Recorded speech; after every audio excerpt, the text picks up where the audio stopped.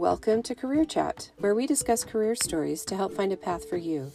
I'm your host, Andrea LeBaron, and it's my goal to help you find meaningful work. Carissa Guthrie studied criminal justice in college, but she currently works with the homeless population at the Road Home in Salt Lake City. At this time of year, she is busy overseeing Candy Cane Corner, a pop-up store for vulnerable populations in the area. In this episode, Carissa shares some misconceptions about homelessness, a kind, helpful response we can use when talking with homeless people, and ways you can help this population during the holidays and throughout the year. I hope you'll join me to learn more.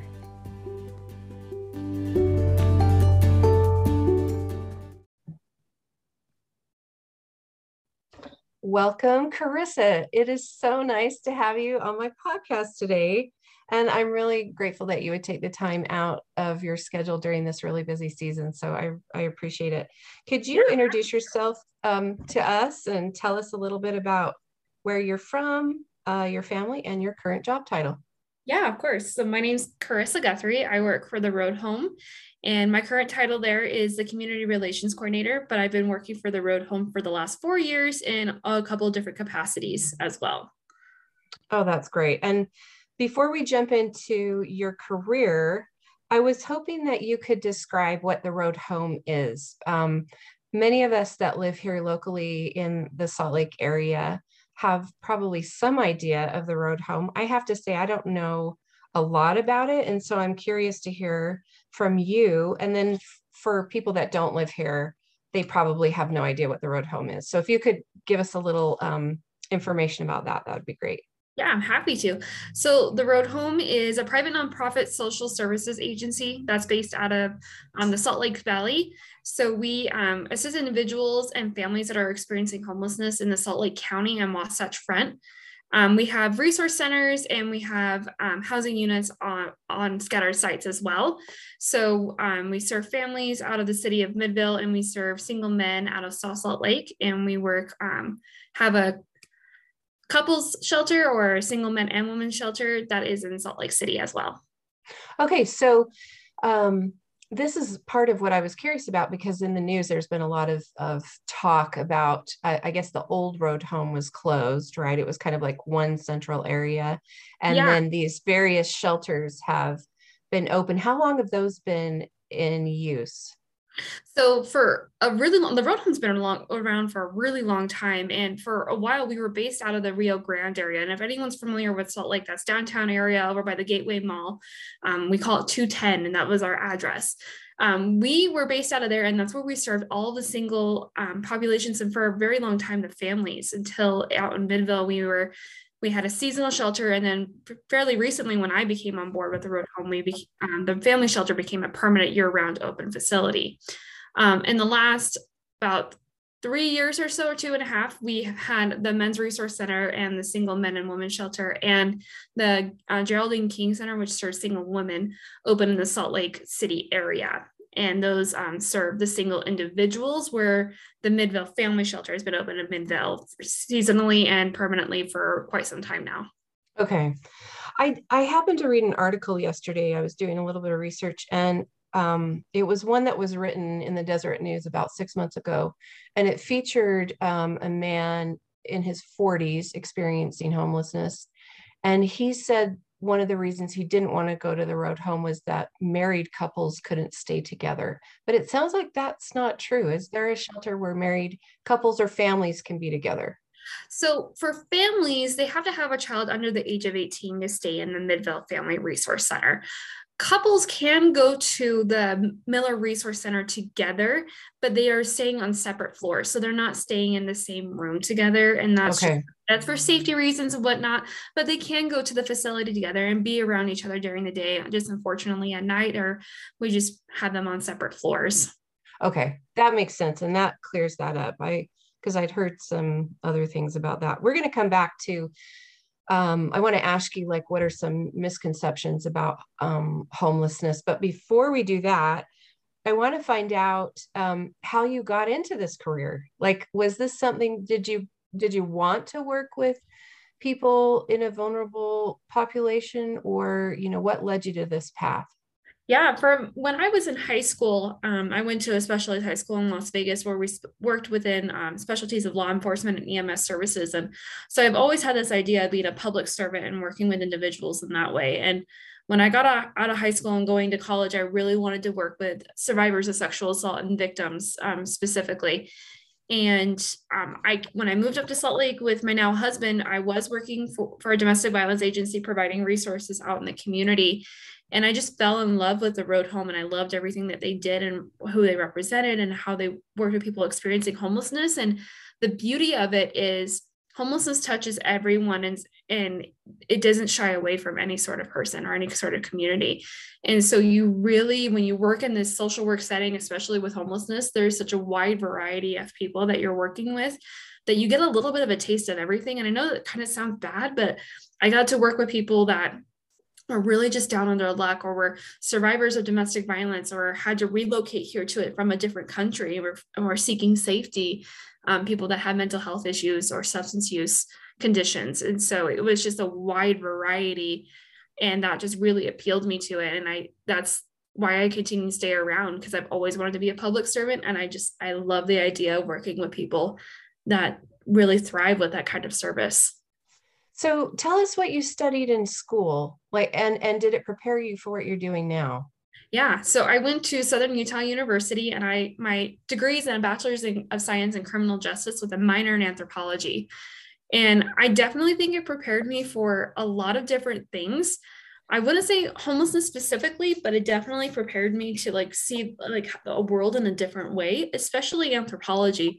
I got such a great understanding of different cultures and how people see the world differently, and how we all are on these different paths, but we're all living kind of in the same unique universe. And it was a really great experience. Criminal justice, I definitely I loved every moment of it, and I wouldn't change it for the world. And I think there was a lot of great assets I learned from school, but I definitely think if I would have had to go back, I would get my degree in social work for sure. Hmm.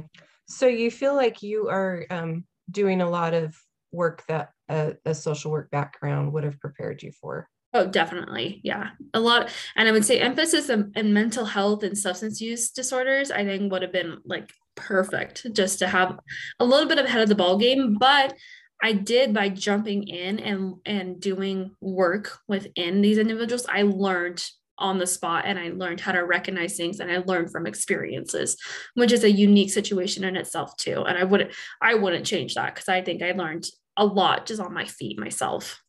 Right. And so that's possible, even if you don't have a degree in social work, to be able to have something in a similar field or related field, join the team, and then learn on the job. Oh, definitely. I would say there's not education can only prepare you so much. On the spot job learning and shadowing and really just like volunteering and kind of seeing how these places work and these populations are is going to give you a lot more valuable experiences than college will ever, or education will ever give you. Right. There's only so much you can prepare for without actually having to just jump in and do the work, right? Yeah, exactly. They definitely. Well, I contacted you just out of the blue. We didn't know each other, but because I recently learned about something called the Candy Cane Corner, and with the holidays right upon us, I wanted to know if you could tell us more about what the Candy Cane Corner is, because you are directly involved with that. And then it also fits into this broader picture of working with vulnerable populations. Yeah. So Candy Cane Corner is our annual, I guess, drive fundraiser is the best way to put it, where we partner with Volunteers of America, Utah, and we ask our wonderful community to come together and donate new items such as toys, household items, hobby items, crafts, clothing, shoes, all these wonderful things that people typically get for Christmas. And we run a pop-up store, and we have these families shop for items for themselves for whatever holiday they are celebrating around this time of year, whether that's Christmas, Hanukkah, all that good stuff. And now they have something to bring back to their families, and they can celebrate the holiday in a way that is pretty normal in our society.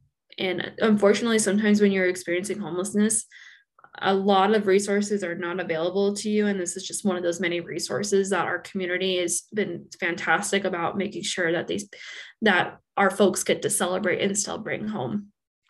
I really appreciate that. And you were so gracious to let me come in and meet you and see the setup this year, just a few days ago. You guys were busy setting up the Candy Cane Corner. And I was so impressed with the organization, all of the toys, the volunteers. There was just so much going on. And so many people, it seems like, who are willing to help. You mentioned that in the past, families have actually been able to come and kind of do their own shopping at the pop-up store, but with COVID, you're running it a little bit differently. Can you explain that? Yeah, so in a non-COVID year, is the way we've been saying it, is our pop-up store opens and families actually come throughout the whole month of December. And we have them work with their case manager and they get to pick out items for each individual in their family. Unfortunately, because of COVID, we want to make sure, one, that our vulnerable populations are staying safe. They're at a higher risk of catching this horrible virus and getting really, really sick. We want to make sure we're doing our part in keeping them safe and keeping our volunteers safe as well. And so we are unfortunately not having them come into the store, and our wonderful staff have taken the time to fill out vouchers with each of these families and gotten to know them a little bit more, what their preferences are, what kind of colors they like, what kind of toys are their kids like really wanting this year. And our wonderful volunteers are going to go around and take that voucher and pick out items for each family member. And then our case management teams are going to take them back to the families, and there's going to be wrapping paper and tape included, so they get to wrap those gifts for their families. And it's all highly confidential too, which is a kind of nice piece too. Absolutely. The thing I love the most about what you told me about that yesterday and then today, or the other day, was the fact that the families get to wrap the presents. I love that because I feel like if you're in that situation, you feel so vulnerable and helpless, and probably like you don't have a lot of control over your situation, and allowing the parent to be the one to, wrap the present for the child. So it's not all just given. It's like they get a little bit of control in that situation. I think is really amazing. Yeah, we definitely have called it a very empowering process for them. And it gives them like that, just empowerment's the best way I can put it. And in the years past when I've been there, I see the light in their eyes being able to go in and identify a very specific item that they know that their partner is wanting and needs, like a brand new pair of boots, and they just happen to find the right size and the right kind that their partner has been desperately wanting, or the really cool Blue's Clues toy that their 2-year-old daughter is obsessed with watching Blue's Clues, and they're like, this is going to be great. And it's something so small, but it's such a big piece to them, and it's something that just gives them a little bit of glimmer of happiness and hope in such a rough time in their lives. Totally. Feeling a little bit more normal, maybe. Yep. During the holidays. If people are hearing about Candy Cane Corner for the first time, like, how can they get involved? Is it too late, or are there things that people can still do? Yeah, so definitely. We would love for any help and participation. You can access our website at candycanecornerslc.com. There are options to volunteer or just get in more information about how to donate. We are operating out of the Utah Symphony Utah Opera rehearsal space, which is on 336 North, 400 West in Salt Lake City. Up until December 8th, we are happily accepting donations. So please bring them on by. We would love to have them. We are asking for all donations to be brand new though. So if you can, please make that possible. Or if you unfortunately are unable to come bring them down to the Utah Symphony Utah Opera space, please access our website, and there's ways to donate monetarily. So we can also, if we're running out of items and we need to monetarily purchase like diapers or wipes, or we're seeing like we're running low on a certain kind of item, we can go out and repurpose that and make sure everyone has access to those items. And you also mentioned to me that there are spots on your website where people can sign up to volunteer and help sort through everything and put them in categories, so that when the caseworkers come through, they can shop more easily for their families. Is that right? Yeah, so actually volunteers will be shopping too. So they can sign up for opportunities to, like, It's not exactly specific on what's going to happen on each day, because sometimes we get surprised and we get a bunch of donations dropped off and we need all hands on deck to help sort through all those donations. Some days we are shopping for our families, and there'll be opportunities to do that as well. So if you are interested in volunteering, I urge you to check out the website as soon as possible, because spots are such a hot commodity and people love to come do it. So if you really want to, I would check it out. And I'm so sorry if spots are filled when by the time you're listening, but please, if you're interested in volunteering, check out the roadhome.org or Volunteers of America Utah website and seek some volunteering opportunities that way too. Okay, great. So the only thing you mentioned as a restriction is that you need to be 16 or older as a volunteer, right? That's correct. Yep. And maybe if it doesn't work out to volunteer this year, you could file that away for next year. And then you also said there are opportunities throughout the year. This is just one of many sort of events that the Road Home hosts. Yeah, definitely. So we have many events that happen throughout the year, but there's always volunteering opportunities available in our resource centers.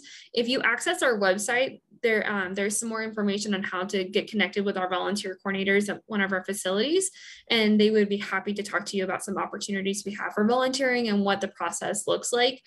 I definitely think that we've touched on this, but I want to ask more now about the homelessness issue that we have across the Wasatch Front. I mean, I think we have a pretty substantial homeless population in Salt Lake City, and even with the new shelters that we've talked about, certainly our skyrocketing housing market is not helping any of these folks that are struggling right now. And I do think probably most major cities have people experiencing homelessness. So I'm wondering, in your experience, what are some misconceptions I wanted to ask you are there about people who are experiencing homelessness?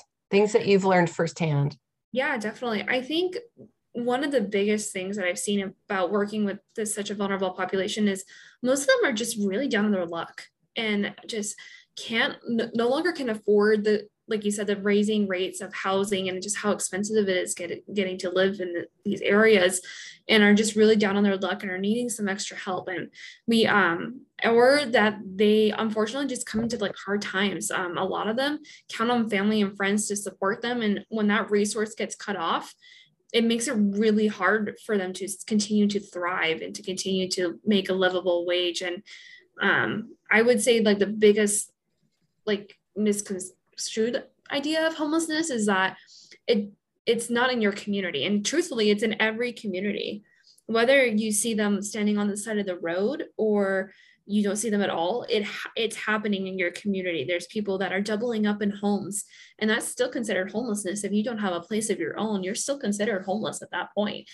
And so I would like urge everyone to just really take a look at their community and think about what resources are available for people that could be in this kind of situation, and really think is what my community have is really going to help make folks thrive and not experience homelessness no longer. I would love to see homelessness eradicated. I really would. And I think that we could do it. I just think it's going to take a large community effort across the nation and across the globe for it to end. Well, you know, so in Salt Lake and in Utah, we're entering, you know, the cold winter. Mm-hmm. And a lot of us have probably already encountered people that are homeless or will, especially with the holidays. What in your opinion is a kind, responsible, helpful, you know, response that we could have when we do interact with homeless people? I mean, is it appropriate to try to give them something? Would it be better for us to make a donation to the Road Home or another, you know, mm-hmm. Group of people? Or like, what in your opinion is a good response? Yeah, I definitely say it's situational, because not every single person is going to be the same, respond in the same way, right? But the way that I've gone about it in the past is I lived in an area along the Jordan River where we would see a lot of people experiencing homelessness in our community and going through the dumpster.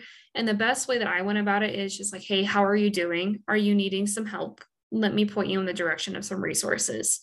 I would say it's definitely up to the person how they feel comfortable approaching that.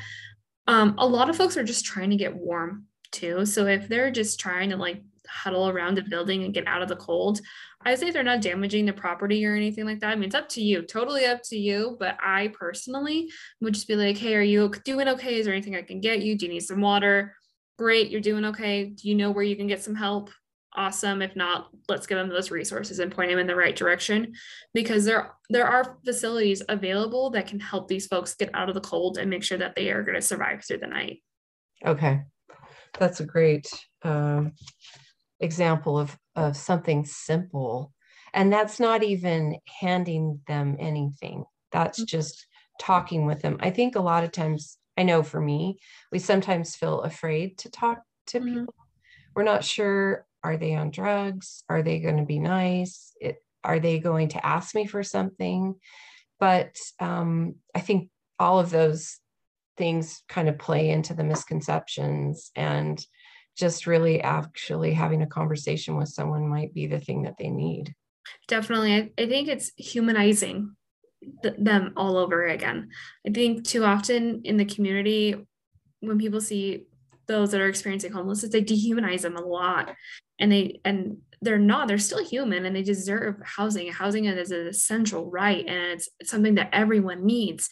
And so if you don't feel comfortable approaching them, I urge you to really do some research and figure out what you can do to help homelessness in your community, whether that's donating to the Road Home or to another organization, because that's where the efforts can really grow. We have people that are passionate about helping these folks and really want to make sure that they're off the streets and they're in their home and that they're safe. And I urge you just to be very much aware about your situations, because we don't know them, and they don't know us, and it can be kind of scary. So just be cautious about your situation. But I would definitely urge you to be like, do you need help? How can I help you? What would be the best way to do it while keeping them safe and keeping yourself safe at the same time? Good point. Does the Road Home take people just immediately off the street? Like if you were to say to somebody, hey, do you know about the Road Home? It's a shelter that you could go to tonight. Like, is that an option for someone experiencing homelessness? Yeah, I would urge them to definitely reach out and see if there's a bed available. And if there's not, there's people on the phone that are happy to talk through what other options we have, whether that's the warming space or an overflow shelter, or if we need to connect them to another facility, working that out. Bed spaces do get limited, unfortunately. But we are happy to talk through what other options are available. And again, making sure people are getting out of the cold and they're staying warm for the night. Okay, great advice. So now a little bit back to you and your career. What are some of the biggest challenges that you feel like you've faced in this position? Oh boy. Well, for a long time, I worked out of the family shelter, and I would say seeing those beautiful children just, they have no control over the situation, and just really helping them understand and work through what's going on. And unfortunately, sometimes they get bullied in school, even though there is the utmost privacy for them and in their situation. It happens. And hearing their sweet little faces, seeing their sweet little faces, and hearing their voices come home and saying, Timmy bullied me because I'm staying in the shelter, and just really helping them understand and work through those things has been one of the hardest I've ever had to do. But also working with guests and helping them find a home and a landlord that's not willing to judge them based off of where they're living currently. That's been another struggle, really big struggle.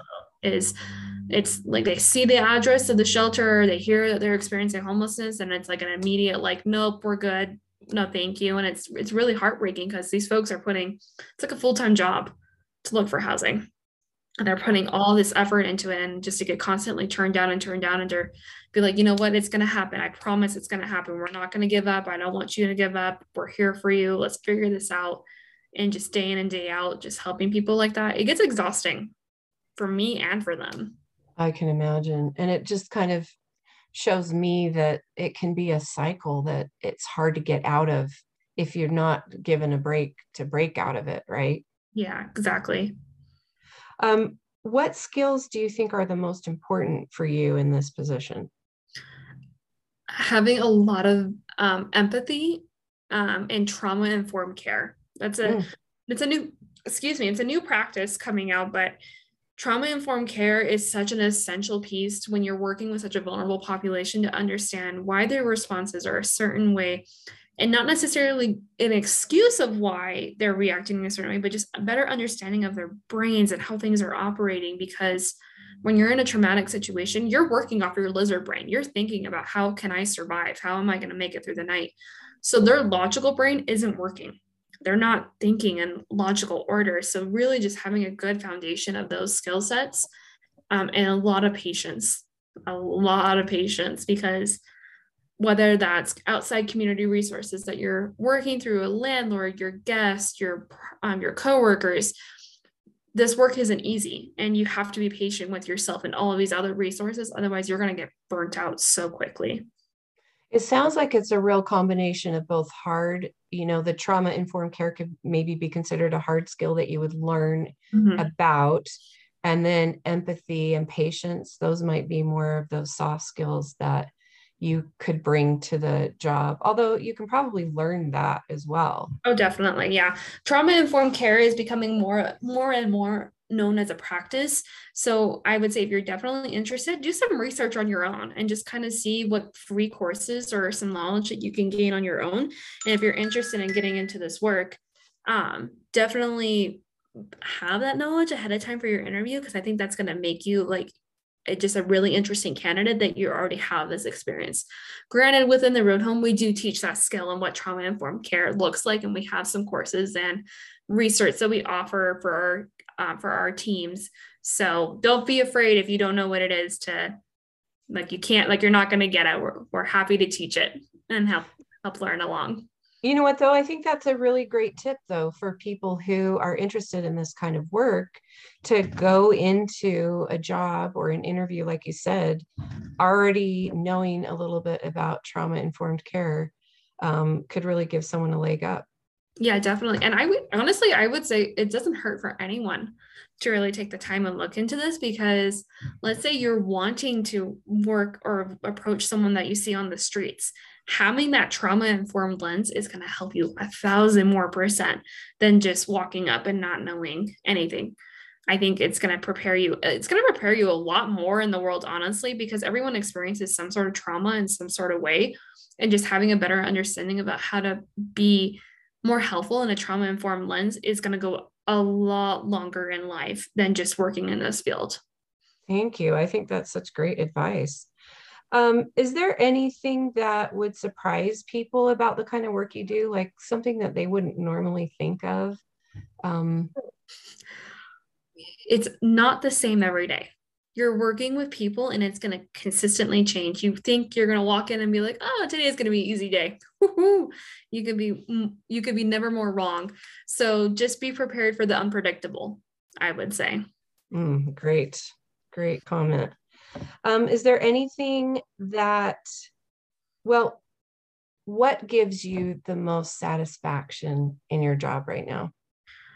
Well, my job right now, it's knowing that I'm making a difference every day, whether that's going into the office and just striving for the work, or having conversations like this daily with people about what homelessness looks like. But if you don't mind, I would love to share a brief story about just something that made me like really value the work I do. I'd love that. I was working with a family for over a year, and constantly taking them to go look at units and talking to landlords, and they got turned down time and time again. But we persisted, and they got approved with a landlord, and I was helping them move in. And their little girl looked at me, and as they were unlocking the doors and I was helping them move in their items, she goes, "Miss Carissa, we're home." She goes, "You want to see my room?" And she walked me over, and it makes me cry every time, because I just remember seeing such happiness in this little girl's face, knowing that she was home and she was going to be safe. And that although this path has been very long, this was the groundwork that was going to start them going and get them going on the right path. And that I hope that they never experience homelessness again, and that they're successful the rest of their lives. That is such an amazing story. I think that is the goal, right? Everything that you do is probably geared toward helping people find their home. We are all about helping people move home. That's what we do. That's what we want. And we want homelessness to be eradicated, and we want it gone for forever. Carissa, thank you so much for this interview. It's just been a delight to talk to you, and I wish you the best with the Candy Cane Corner, and we'll definitely put a link in our show notes. And thank you for joining me today. No problem. Happy to do it. Thank you so much.